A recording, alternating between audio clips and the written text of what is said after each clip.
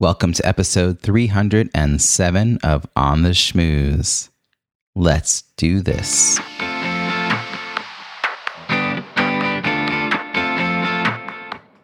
Welcome to On the Schmooze, the podcast that highlights talented people from different fields, explores how they built strong networks, and overcame challenges on their way to becoming successful leaders. Now here's your host, Robbie Samuels. Have you ever given away an hour or more of free advice because someone asked to, quote unquote, pick your brain, only to have that person hire someone else? You're not the only one that's happened to. It's something I've helped a lot of my coaching clients overcome. The good news is the solution is simple. You just have to ask a single magical question.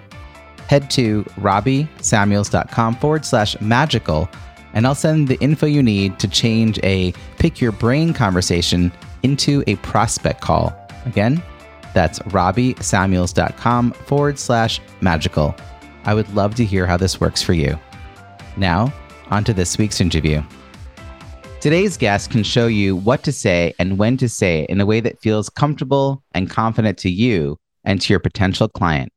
With over 25 years of selling experience, entrepreneurs and small business owners now hire her to show them how to sell successfully and authentically. She is the CEO of Sales Maven and has the unique ability to positively transform the often misunderstood selling process. Nikki has written 3 books, including The Selling Staircase, Mastering the Art of Relationship Selling, and hosts the Sales Maven podcast. Please join me in welcoming Nikki Rausch. Hi, thank you so much for having me. Nikki, thanks so much for joining us from your place in Boise, Idaho. Thrilled to have you here. And shout out to Julie Fry for helping connect us. This is a show about building strong networks, and the context, though, is leadership. So tell me, how do you define leadership, and when did you realize you had the skills to lead? Well, how I define leadership, I'm going to say it's an evolving definition for me, but how I define it right now today is that it is about holding the outcome, holding the goal in mind, and essentially building the team and trusting and empowering them to contribute while keeping the forward momentum and the goal clearly in mind. So that's how I'm defining leadership right now today. I love it. I'm hearing like the ideas around like vision, trust, and empowerment being part of this. Really like not letting things go off course, trusting people are going to do their piece, but empowering them to step up in that role, giving them the opportunity to do more. I mean, it sounds also like it's a living thing, like not a static experience. Am I reading that right? Yeah, for sure. I keep thinking about, I'm a huge Brene Brown person. I love her so much. And sometimes I've heard her say this multiple times where it's like, I think she says this, and please forgive me if I misquote her because I love her so much and I would hate to do that. But she says, I'm not here to be right. I'm here to get it right. And I think of leadership around that as well too, is it's not about me. It's not about like, I will say leadership, in my opinion, means check your ego at the door. So it's not about your ego. It's not about people elevating you in any way. It's more about just holding the vision and the goal and keeping some parameters and some boundaries so that we keep people moving in the right direction. And I truly, truly believe that your job as a leader is to support and empower your people and trust them to do the right thing. Yeah. When did you start to realize you had some of these leadership qualities? Well, my first experience with leadership came in high school. I was on the dance team. And when I decided to try out for they called it the officers. So your job was to like be in charge of the dance team. I tried out for the activities coordinator. Now that sounds like it's going to be a fun thing, but really what it was I was in charge of all the fundraising activities.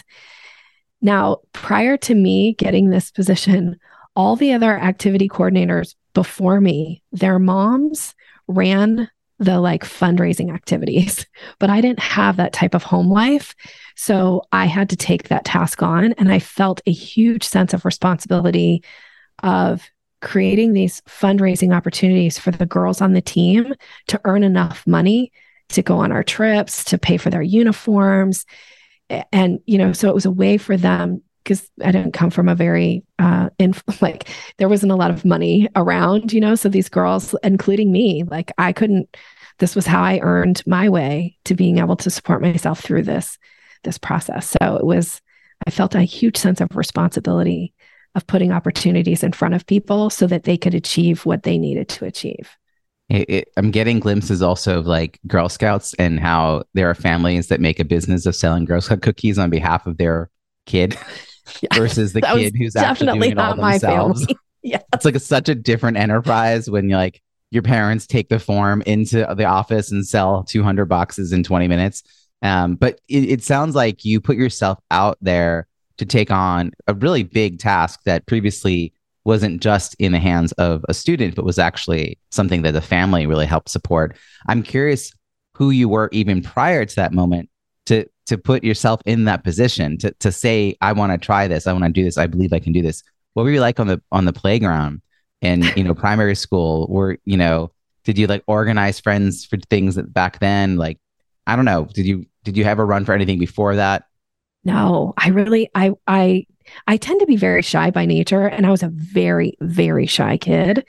I was primarily raised by my father, and I have 3 brothers, no sisters, and my dad is a misogynist, like straight up. Women were not highly regarded in our house. There was a lot of negative connotations around females. And so I really was kind of raised in this environment of trying to be pleasing. I wanted to please.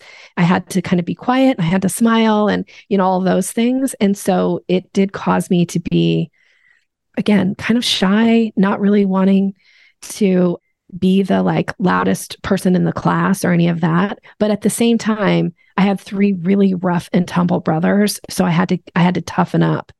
I couldn't sit in the corner. Actually, I did sit in the corner often and play Barbies, but that was always by myself. And if I wanted to play with the others, I had to be out playing war and, like guns and, the whole thing of the very male energy. So yeah, that's my answer. I definitely was not. Yeah. I love talking with established leaders, established professionals who the way I know you is how you are today, right? Yeah. And no one sees who you are today and thinks shy little girl in the corner playing by herself while her brother's rough and tumble nearby, who has a father who diminishes the value of women and girls, who doesn't want to be anything other than wallpaper. That's not I look at you, I don't see any of that history. And I love that we get to share a little of that, because then people listening can think, oh, some of that really resonates with me and my upbringing. These are really challenging things to have happen at such a early stages of life.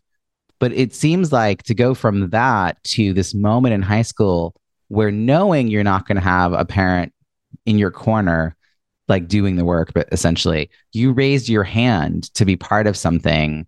And did you actually have to run against people to take this? Was this a competitive position? You did have to be voted in. Yes. So you did have to. Yes. So you had to be voted in for it. I think most of my life have been pretty good at building relationships, and I do it kind of in a one-on-one type connection. So I did have girls that believed in me. And I will say that the woman who was our coach for the dance team became a real mentor to me. She kind of took me under her wing, and she was somebody who showed me that she believed I could do something. She believed that I was capable of this. And I think it was her belief in me. And I wanted to rise to the occasion. That's really probably the truth of it, is I wanted to feel like I deserved the type of kind of love that she poured all over me to, support and encourage me. And I just wanted to rise to the occasion. It's so powerful, the impact that a mentor can have, and particularly at that age, but any age, and having a belief in us that we don't yet have, and seeing a vision of what our life can be that we can't see for ourselves. It's like they're seeing around the corner, and then you're like, okay, I guess I'll trust you. We'll try that. When you were that age, did you have a good sense of where you were going to go next? Was college even part of the plan? Was it getting a job next? Like, what was sort of in the 12 to 16 years old? Where were you thinking you were going to be? I didn't know if I could go to college because, again, I didn't come from a family where there was no money for college. So if I was going to go to college, I was going to have to pay for it on my own or end up with a huge amount of student debt. And I knew I wanted to go to college because I wanted to change my life. I will say that. I didn't want to relive the childhood and the way that my parents lived. I just didn't want that life for me. And actually, at the age when I was in high school, I wasn't even living at home. An aunt and uncle took me in and let me live with them just to graduate high school. So I was always pretty fiercely independent because I didn't really feel like I had anybody to rely on. So there was that. And I knew that college was like the way to get out of kind of, put myself in a different position where I didn't have to rely on people and I wasn't going to be trying to scrape by all the time. And then at, my first year of college, I decided to get married and I moved to Washington State. And everybody was like, oh, you're just going to get pregnant. You're going to, not finish college. I like to prove people wrong. There's a little bit of that in my personality. So I was like, I'm absolutely going to finish college. And so I did. And luckily, because I married somebody who was in the military, I got, residency in the state that allowed for me to just pay as I went through my college. And so I didn't come out with a bunch of student loans. And from there, I got my first professional sales job. It was actually through a college project that I got hired. And then at some point, I got recognized at this company that I was working at as somebody that had some leadership qualities. And they ended up, putting me as a sales lead. And then eventually I became their national sales manager. And I was the only person they'd ever promoted from within the sales team to that level. They'd always hired out, gone out to seek people that had all this sales experience and this management experience. I had no management experience other than what I was doing in high school, with this managing these group of girls and, getting them to the fundraisers and, working and all this stuff. So yeah, I think I have had a lot of really great opportunities kind of come my way and I've taken advantage of them. Yeah, I think there's two things. One is you do good work. People recognize that work. They offer you another opportunity and then you say yes, even if you're not sure if you can do it. And then you repeat that cycle again. You do good work. Yeah. People recognize that work. They offer you more opportunity and you say, okay. And you do it despite your misgivings. And then you do good work. And it feels like you've been doing that. That's part of that independent streak. No one can count on, you can't count on other people. You got to just learn to do it. But it sounds like you also have had a really good handle on how to build relationships. And maybe early on, this was really about one-on-one.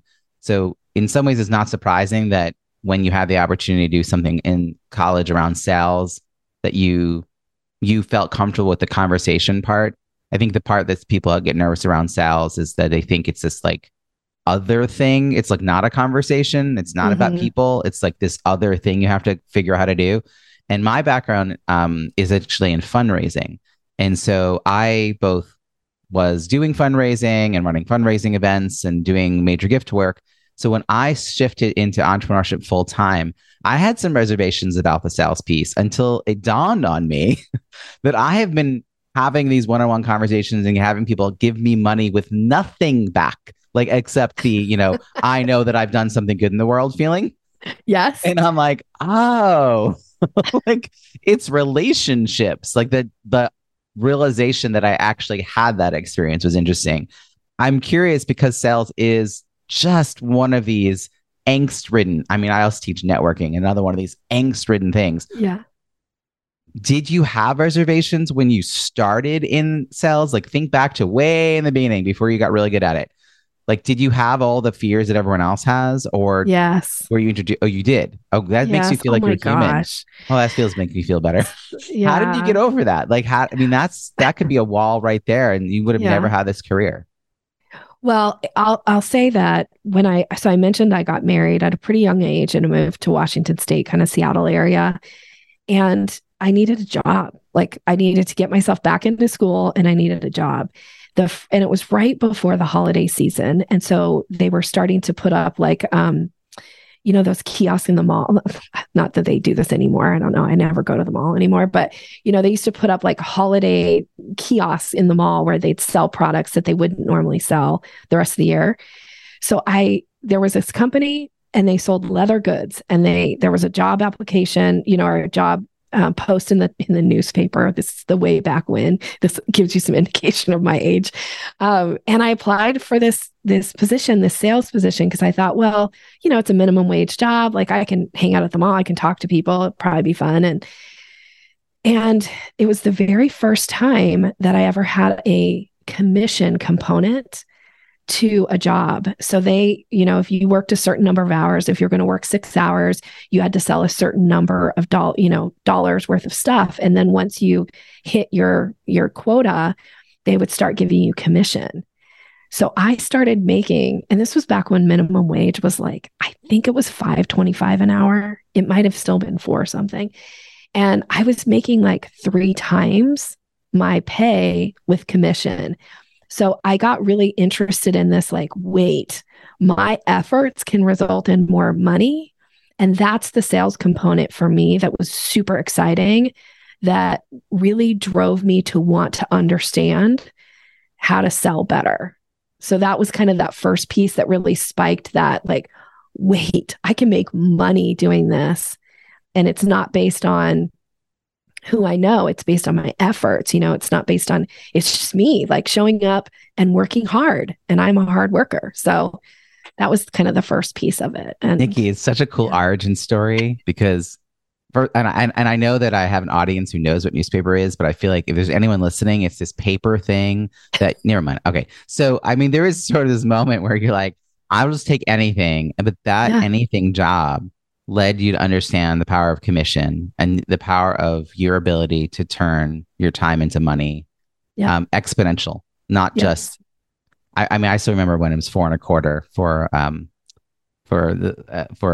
think it was $3.75 and 4.25. Like I'm matching you on the age thing. I remember not a lot of money, not a lot of money. And then, but I didn't have back then the ability to multiply that by 3, and that's what the commission was doing for you. Mm-hmm. And you start to see there's an art form to sales, that it's something you have an influence on, and it's not just the who it's the what you're doing, and you are a hard worker. Mm-hmm. Where do you get training? Where do you go to get better at that process early on? Well, I mentioned I got a job out of a sales or out of a college project, and the company that we did this college project on was a technology sales company. And one of the pieces of my part of our, college project was to talk about their hiring practices. So I had to like find ads that they put in the newspaper and, and what they looked for in salespeople. And there were two guys in my class that listened to my presentation. One of them came up to me and took the ad. He applied and he got a job there. And so then this other guy applied and he was working at the mall. He was selling shoes. So he got a job there. And I thought, well, if they'll hire these 2 dudes, they might hire me too. So then I applied. And that was really where I started learning my chops around sales, because it was outbound, dialing for dollars, selling technology that, frankly, the piece of technology I was selling, the least expensive version was like $5,000. And $5,000 to me in my early 20s was like, who could pay $5,000 for a piece of technology? And we were selling to companies, and primarily for me, I was selling into the education market because they're a huge procurer of technology. And so I kind of got my chops there. And again, I found a mentor. There was a mentor in the company. He was never my direct boss, but he loved people who wanted to excel and do well. And that was me. So I'll always be asking him sales questions and always be asking for feedback. And he was kind of this rough kind of guy. And he just would, it's like, here's somebody who wants to learn. I'll teach her. I'll show her. So he taught me a ton about sales. And he was actually my sales mentor for almost 20 years before he passed away. So I just continue to always look for mentorship, I will say, in my opportunities. I feel like I got us sidetracked on the question, but I love it though. I mean, I think that the mentor piece is such a key part of your story. And I know a lot of folks say, well, how do you find a mentor? And you just said the formula, which is someone who's interested in you. And then you ask them a question, and then you take their advice and you put it into action. And then the most important piece is you go back and tell them what happened. Yeah. And you close the loop. And then you keep engaged. Keep asking, and you keep hearing what they're saying from their wisdom and their learned and lived experience. And you say, okay. And then you go and you try stuff and you go back to them. I think the mistake people often make is they ask someone for advice and then they either do or don't do it at all. Sometimes they don't take it. But they might do it and they never close the loop. And that's how you you don't establish a relationship if you don't close the loop. And so it sounds like you were really good at sort of that piece. And so you developed this 20-year, connection that guides you. At some point, you're moving from product to product, and you're doing all this within the context of companies. So they're the ones selling you what widgets to sell. And you're just like, I have a skill, I can do that. When did you realize you wanted to shift from that to entrepreneurship and like that piece of that journey? Well, so at that point, I had been in the tech space for about 17 years, and I had had a lot of success. I had moved to the manufacturer level, running a territory like regional sales manager, running a, multi-million-dollar territory. And I was just about to turn 40, actually. And I found myself standing at a trade show. And when you sell technology, you do a lot of trade shows. And I was at one point, I was doing 100 trade shows a year. It was crazy. So I was the Saturday morning doing another trade show, just about to turn 40, and realized I knew every single person, or at least one person at every single booth for this show that we were setting up. And in some ways, that's super satisfying, right? You built these great relationships. But I thought, I don't want to be talking to these same people in 10 years when I'm turning 50. I love these people. It's not that I want to cut them out of my life, but I need some new people. I need something new. And that's when I got really interested in what does that mean? Because I'm probably going to have to leave the industry. And I had started studying a couple years before. I had started studying neurolinguistic programming. And I don't know if that's a new term, but it's essentially the study of communication. My NLP teacher had moved to the state that I was living in, and I was assisting her on weekends when I wasn't traveling for work. And I was helping her kind of start her business. And I knew I wanted to leave, but I didn't know where I wanted to go. I knew I wanted to leave the industry because I felt like it was time to kind of branch out, but I didn't know what that meant. So she said, well, you could come work for me and help me build my business, so I left the industry. People thought I was crazy because I left this, really high paying job, and I went to work for what would have been a minimum wage job after the first year of working for her. But that was when I started hanging around entrepreneurs. And I hadn't really spent a lot of time around entrepreneurs because I was in this, corporate world working with these corporate people. And I just love entrepreneurs. I was so inspired by them. I say I almost just wanted to rub up against them because they were so passionate. And I was like, maybe some of their passion will rub off on me. And as I started getting to know entrepreneurs, I realized that a lot of them were really struggling to make money in their business. And a lot of times that goes back to, the saying, if you don't make money in your business, you have a hobby. But the thing that they really struggled with was the sales conversation. But I had kind of honed that. I had my NLP skills, I had my sales skills. And so I just started teaching some of them on the side, just because mostly I wanted to spend time around these super cool people.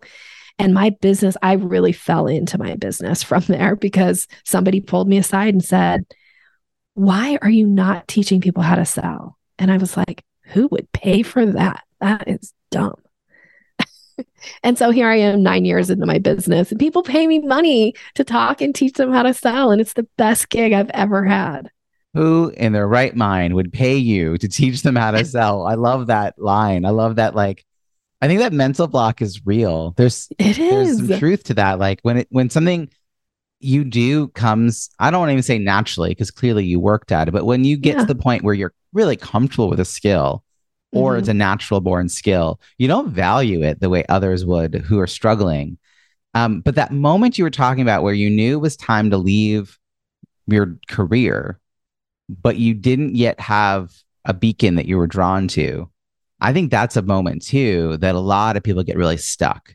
And you had an out, which was NLP was interesting to you. You Mm-hmm. had built a relationship with this person. They Mm-hmm. needed you. Like you knew you could do something of value to help them get established. Um, Clearly, you'd built your life up in a way where the money wasn't the driving force. And, I get how you fell into this business next because you were trying to offer value. You were trying to help. You wanted to be around these people. Yeah, You were feeling inspired. And it for is sure. funny how someone had to like literally pull you aside and say, this is a business. And you're like, what? you know, and then it all happens, right? Like then it's like just falls into place. And it's like, oh, click. And I have a model called Discover Your Ideal Client, where it's your experience, I call it your expertise, your passion. That's a Venn diagram, the overlap of those two. And then the last part of the Venn is a circle that is impact and income. So you had the expertise, you had a passion, like you literally were doing this for free. Like that's Mm-hmm. passion to me. If there's something Yeah. you're so excited about, I'll just talk about it. No, sure. We want to do it right now. Let's just do that. That's Yep. passion. And then when people realize, wow, this is something I really would value. It would help me. That's the impact. So much so I want to pay you. Like I feel compelled to reimburse your time because this has been so helpful to me. And when you can find that Venn of someone who wants some expertise that you have, passion about, so much so they want to pay you for your time because they can see the value. Like that's the business. And I think Yep. too many times we chase things and like if you have expertise and you have passion but you're not getting paid, that's your hobby. Like Yeah. that's totally the hobby. If you have Yeah. expertise and people are willing to pay you but it's not your passion, well that's the burnout, right? And then the That's a trap would job. be, yeah, that's the job. That's the paying the bills. And then if you Yeah. have passion but no expertise and people are paying you, you're probably feeling a little burnt out in a different way. It's more of a trap of like, oh my God, I have to keep hustling. I got to keep learning, imposter syndrome. Why would they Yes. pay me? What do I know? But I mean, I wanted to keep learning this, but it's taking so much time and like it's just too much. Like you can't. So I found like you found that sweet spot client because you were just showing up, like you were offering value in such a big way. Thank you. And I will say that I am somebody who is willing to do things. Like I don't suffer from perfectionism. Like I'll just do something, I'll try something and I kind of keep this like we'll see what happens. Like I just put on a 2-day virtual event and people were asking me like how was it? Like it was the first time I've ever done like what I did and they were like, did you get out of it what you wanted? And I was like, well, not yet. I don't know yet. Ask me in 10 months, ask me in a year. Like, was it worth my time? I don't know. I don't regret doing it. It didn't hit what I wanted, like goal wise, that I set for myself. But I also know for me, I'm kind of the like, the tortoise and the hare. Like, I'm the slow one. It takes me a while to pick up momentum, but man, I'm willing to stick with it. And once I get momentum, like I roll. I just Yeah, go. there is something to being willing to take ideas and put them into action so you can learn from them. Because even imperfect action will be a learning, but Yeah. just thinking perfect thoughts will not get you the learning. No. And 10 years later, you won't have advanced if you just think about things you want to do differently in your life. And like you are a think about it and then do it, personality. And it sounds like that's something you've had for a while. And you've also been great about finding mentors and relationships around you. And I'm curious, as you built up the sales business, did any of your network from your career time frame like help you? Like, did you end up leaning into any of that network as you were building the business?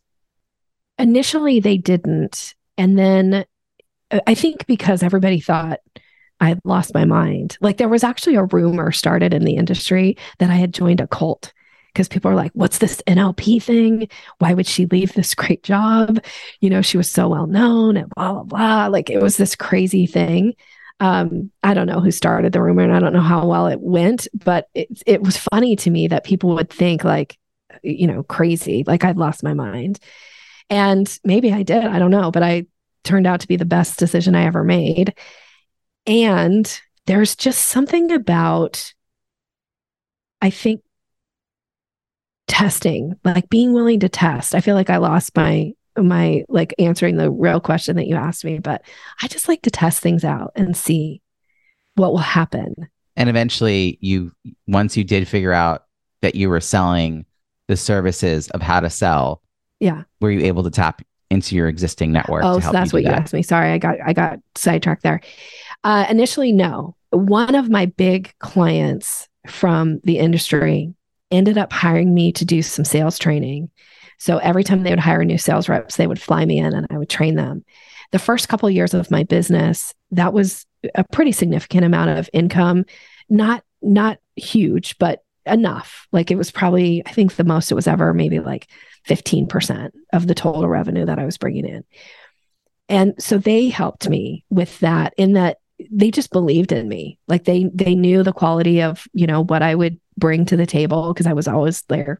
They used to always say like, you're our best sales rep. And so being able to teach them, and then at some point I kind of transitioned away. And what I found is, over the years, people who kind of thought I'd lost my mind now come back and be like, well, now maybe I need some help with sales.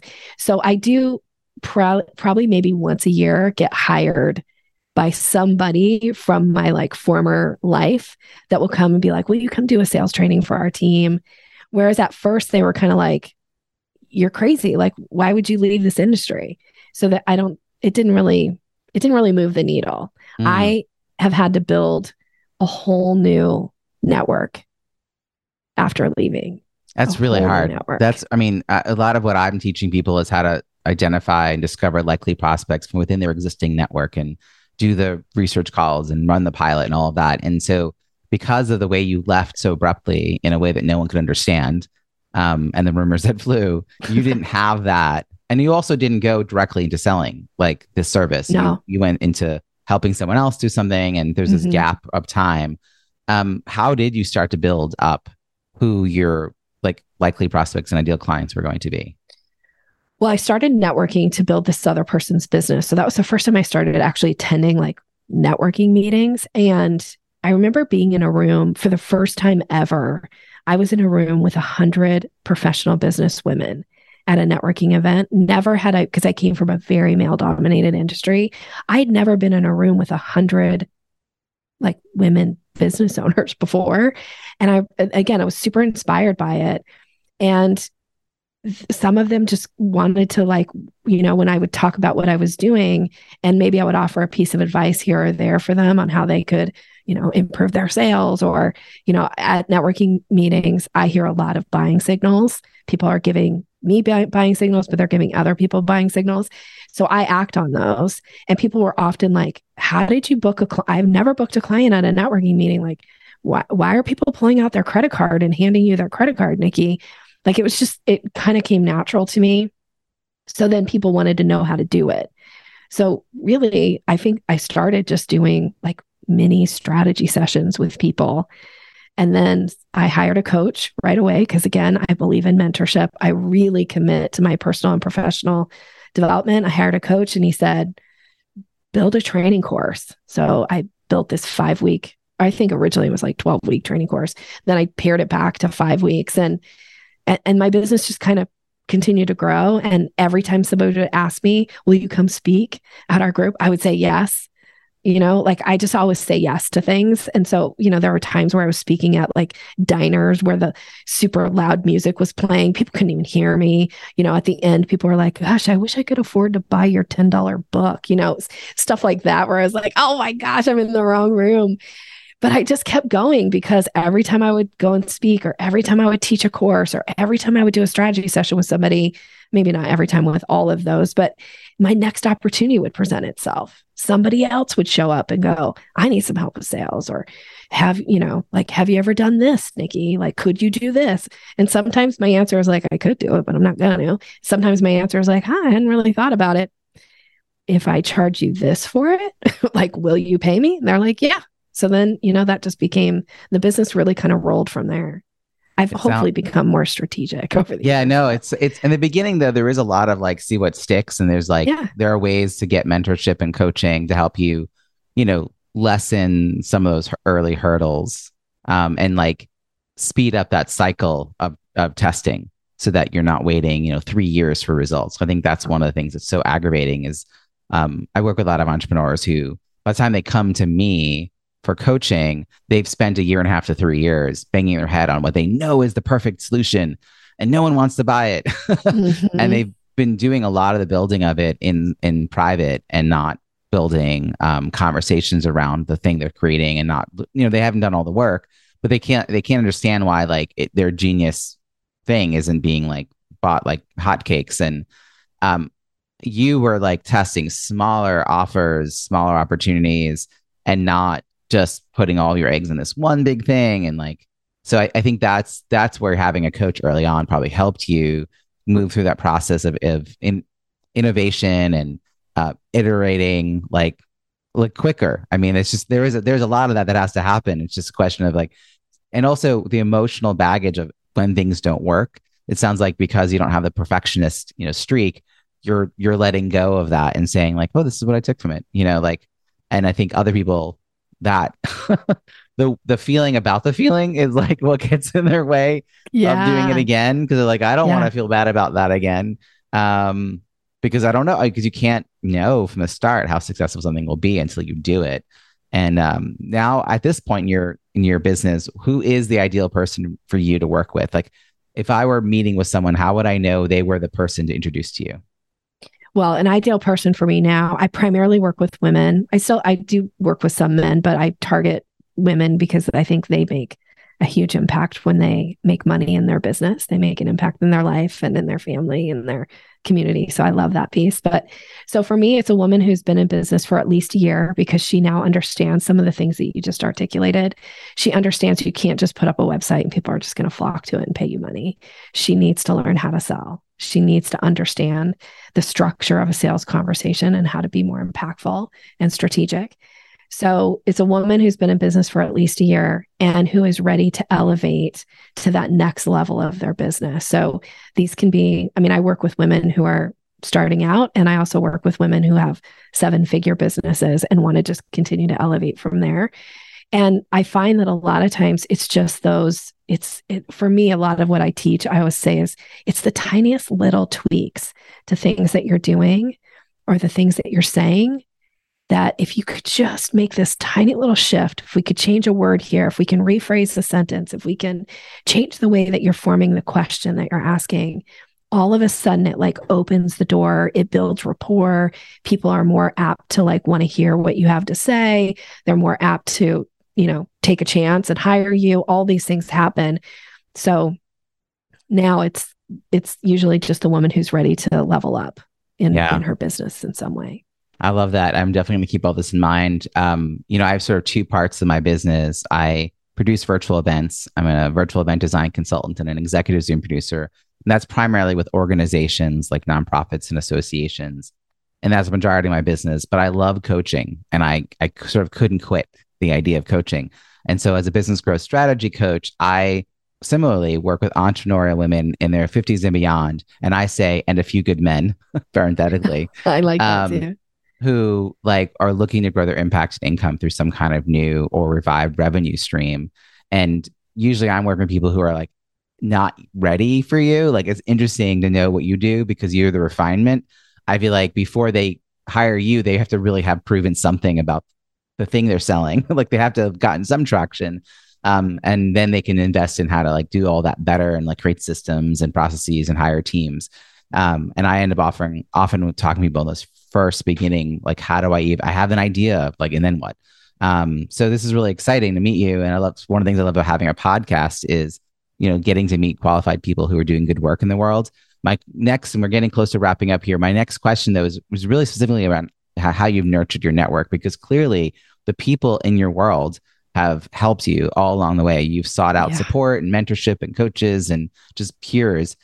So you have your innermost circle, the people that you're going to stay in touch with. That's cool. Then I always wonder about that second and third tier or second and third layer out.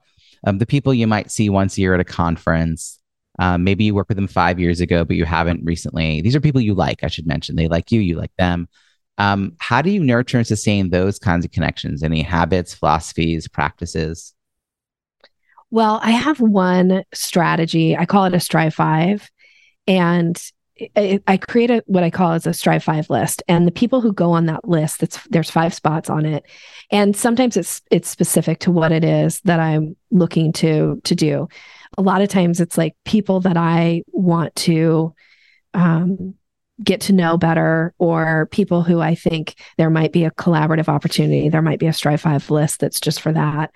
And so I actively do things to put myself in situations where I can engage with them. So if I know they're going to go to a conference, I'm going to look to see, is that a conference that I might want to be at? And if they're going to be at the conference, can I reach out to them and ask them like, hey, could we meet for breakfast one morning? Or, hey, if I can see that I can go sit by them, can we do that? Or I might initiate and say, it's been a while since we've touched base. Like, what do you think about doing just a really quick catch up Zoom call? Or certain people in my life I Voxer with. I love Voxer. It's a service I offer to certain clients, certain level of clients, but my friends, my colleagues, my support network, a lot of them, that's one of the main ways that we stay in touch. So we Voxer regularly. So I go through my Voxer list and I go like, who's on my Strive Five? Who haven't I touched base with lately? I need to reach out to them in some way, send them a nice little message, let them know I'm thinking about them, ask them how I can be a resource to them right now. Do they have something going on that I can share? So I really actively try to add value to the relationship. Yeah, I love that. I love that you've got it sounds like it's a bit of organization, but not so much so that you're like confined by it. For those who don't know, would you explain a little bit about what Voxer is? So Voxer is an app for your phone, and I think the picture they have on it, it's like it's a walkie-talkie. That's what they kind of describe it as, but it's essentially, it cuts out the voicemail. So you can leave somebody, well, you can text or leave an audio message. Most of my stuff is audio. And so you're not listening to somebody's voicemail, like, thank you for calling. You've reached the voicemail for Nikki Rausch. So that takes a bunch of time. You just see their name, you hit the little button, you leave them an audio message. It shows up in their Voxer app and they can just play it. And they can play it on up to 4 speed. I also love that. So, somebody who you love and you wants to leave you a really long message. I have a girlfriend who leaves me, you can only leave up to a 15-minute message, which, let me tell you, that is a very long time. So she will leave me like 15-minute messages, but she gets played on 3 speed because I don't have 15 minutes to listen, but I do have 5. It's like that kind of thing. So that's cool. It makes me think of my friend Blake Fly, who shout out to Blake. He was been a guest, but he also was the host of my 300th episode. He interviewed me, and Blake will send me a voice memo through Facebook Messenger. Oh, okay. And similarly, like we just went back and forth and like made a decision on something with this like asynchronous voicemails back and forth and like a little bit of text, like a tiny bit of text, and then mostly just like the voicemail back and forth. And I was like, that felt really efficient. Like I could respond when I was available. It happened at one moment that we were both seemed to be on at the same time. So it really was a flurry, like a very much walkie-talkie kind of moment. And other times, like you just let the message sit until you're ready to get back to it.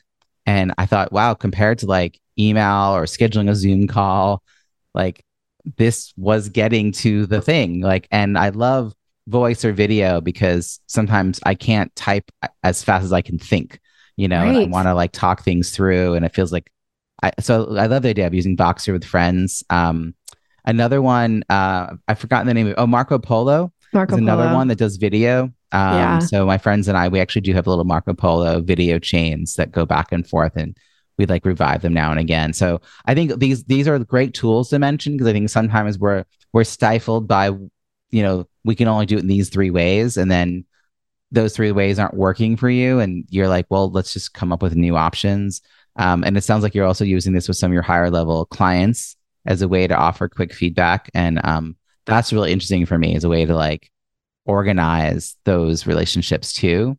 But it seems like more than anything, you're just trying to stay top of mind and provide value. So I love all of that. Thrilled we met, and I'm going to give us our wrap up question, which is actually one of my favorite. A year from now, like I'm going to first say that, Nikki, we're going to stay in touch and we're going to have a conversation after this to talk about how we're going to do that. But let's say it's a year from now and I say, oh my gosh, Nikki, a year ago, I interviewed you. I want to know when I say, hey, what's been going on in the past year? What are we going to be celebrating a year from now that you've been up to? What are you most looking forward to in the year ahead?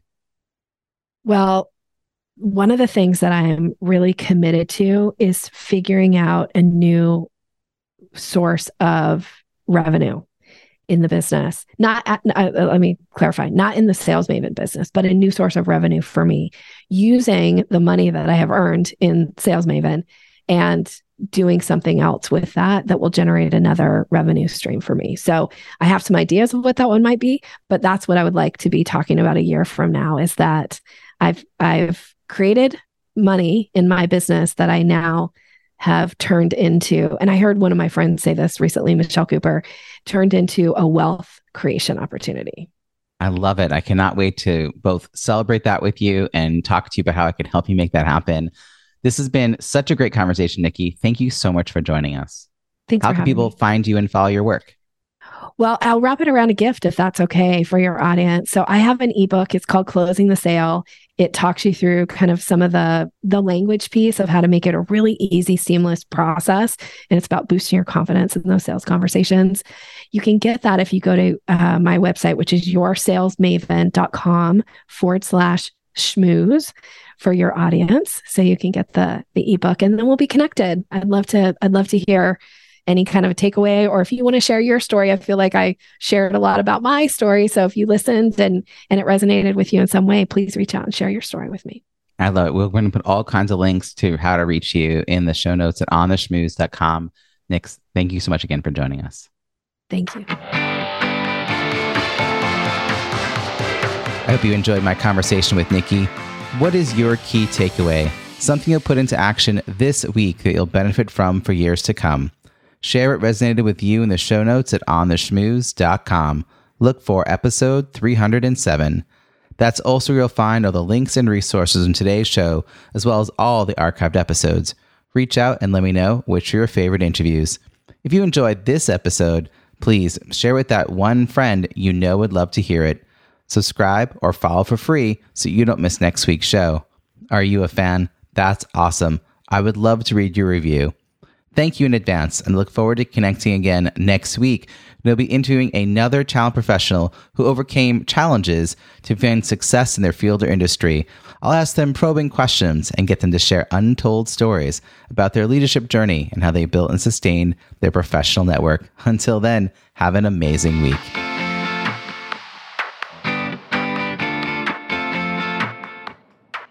Thanks for listening to On the Schmooze podcast at www.ontheschmooze.com. That's On the Schmooze, SCHMOOZE.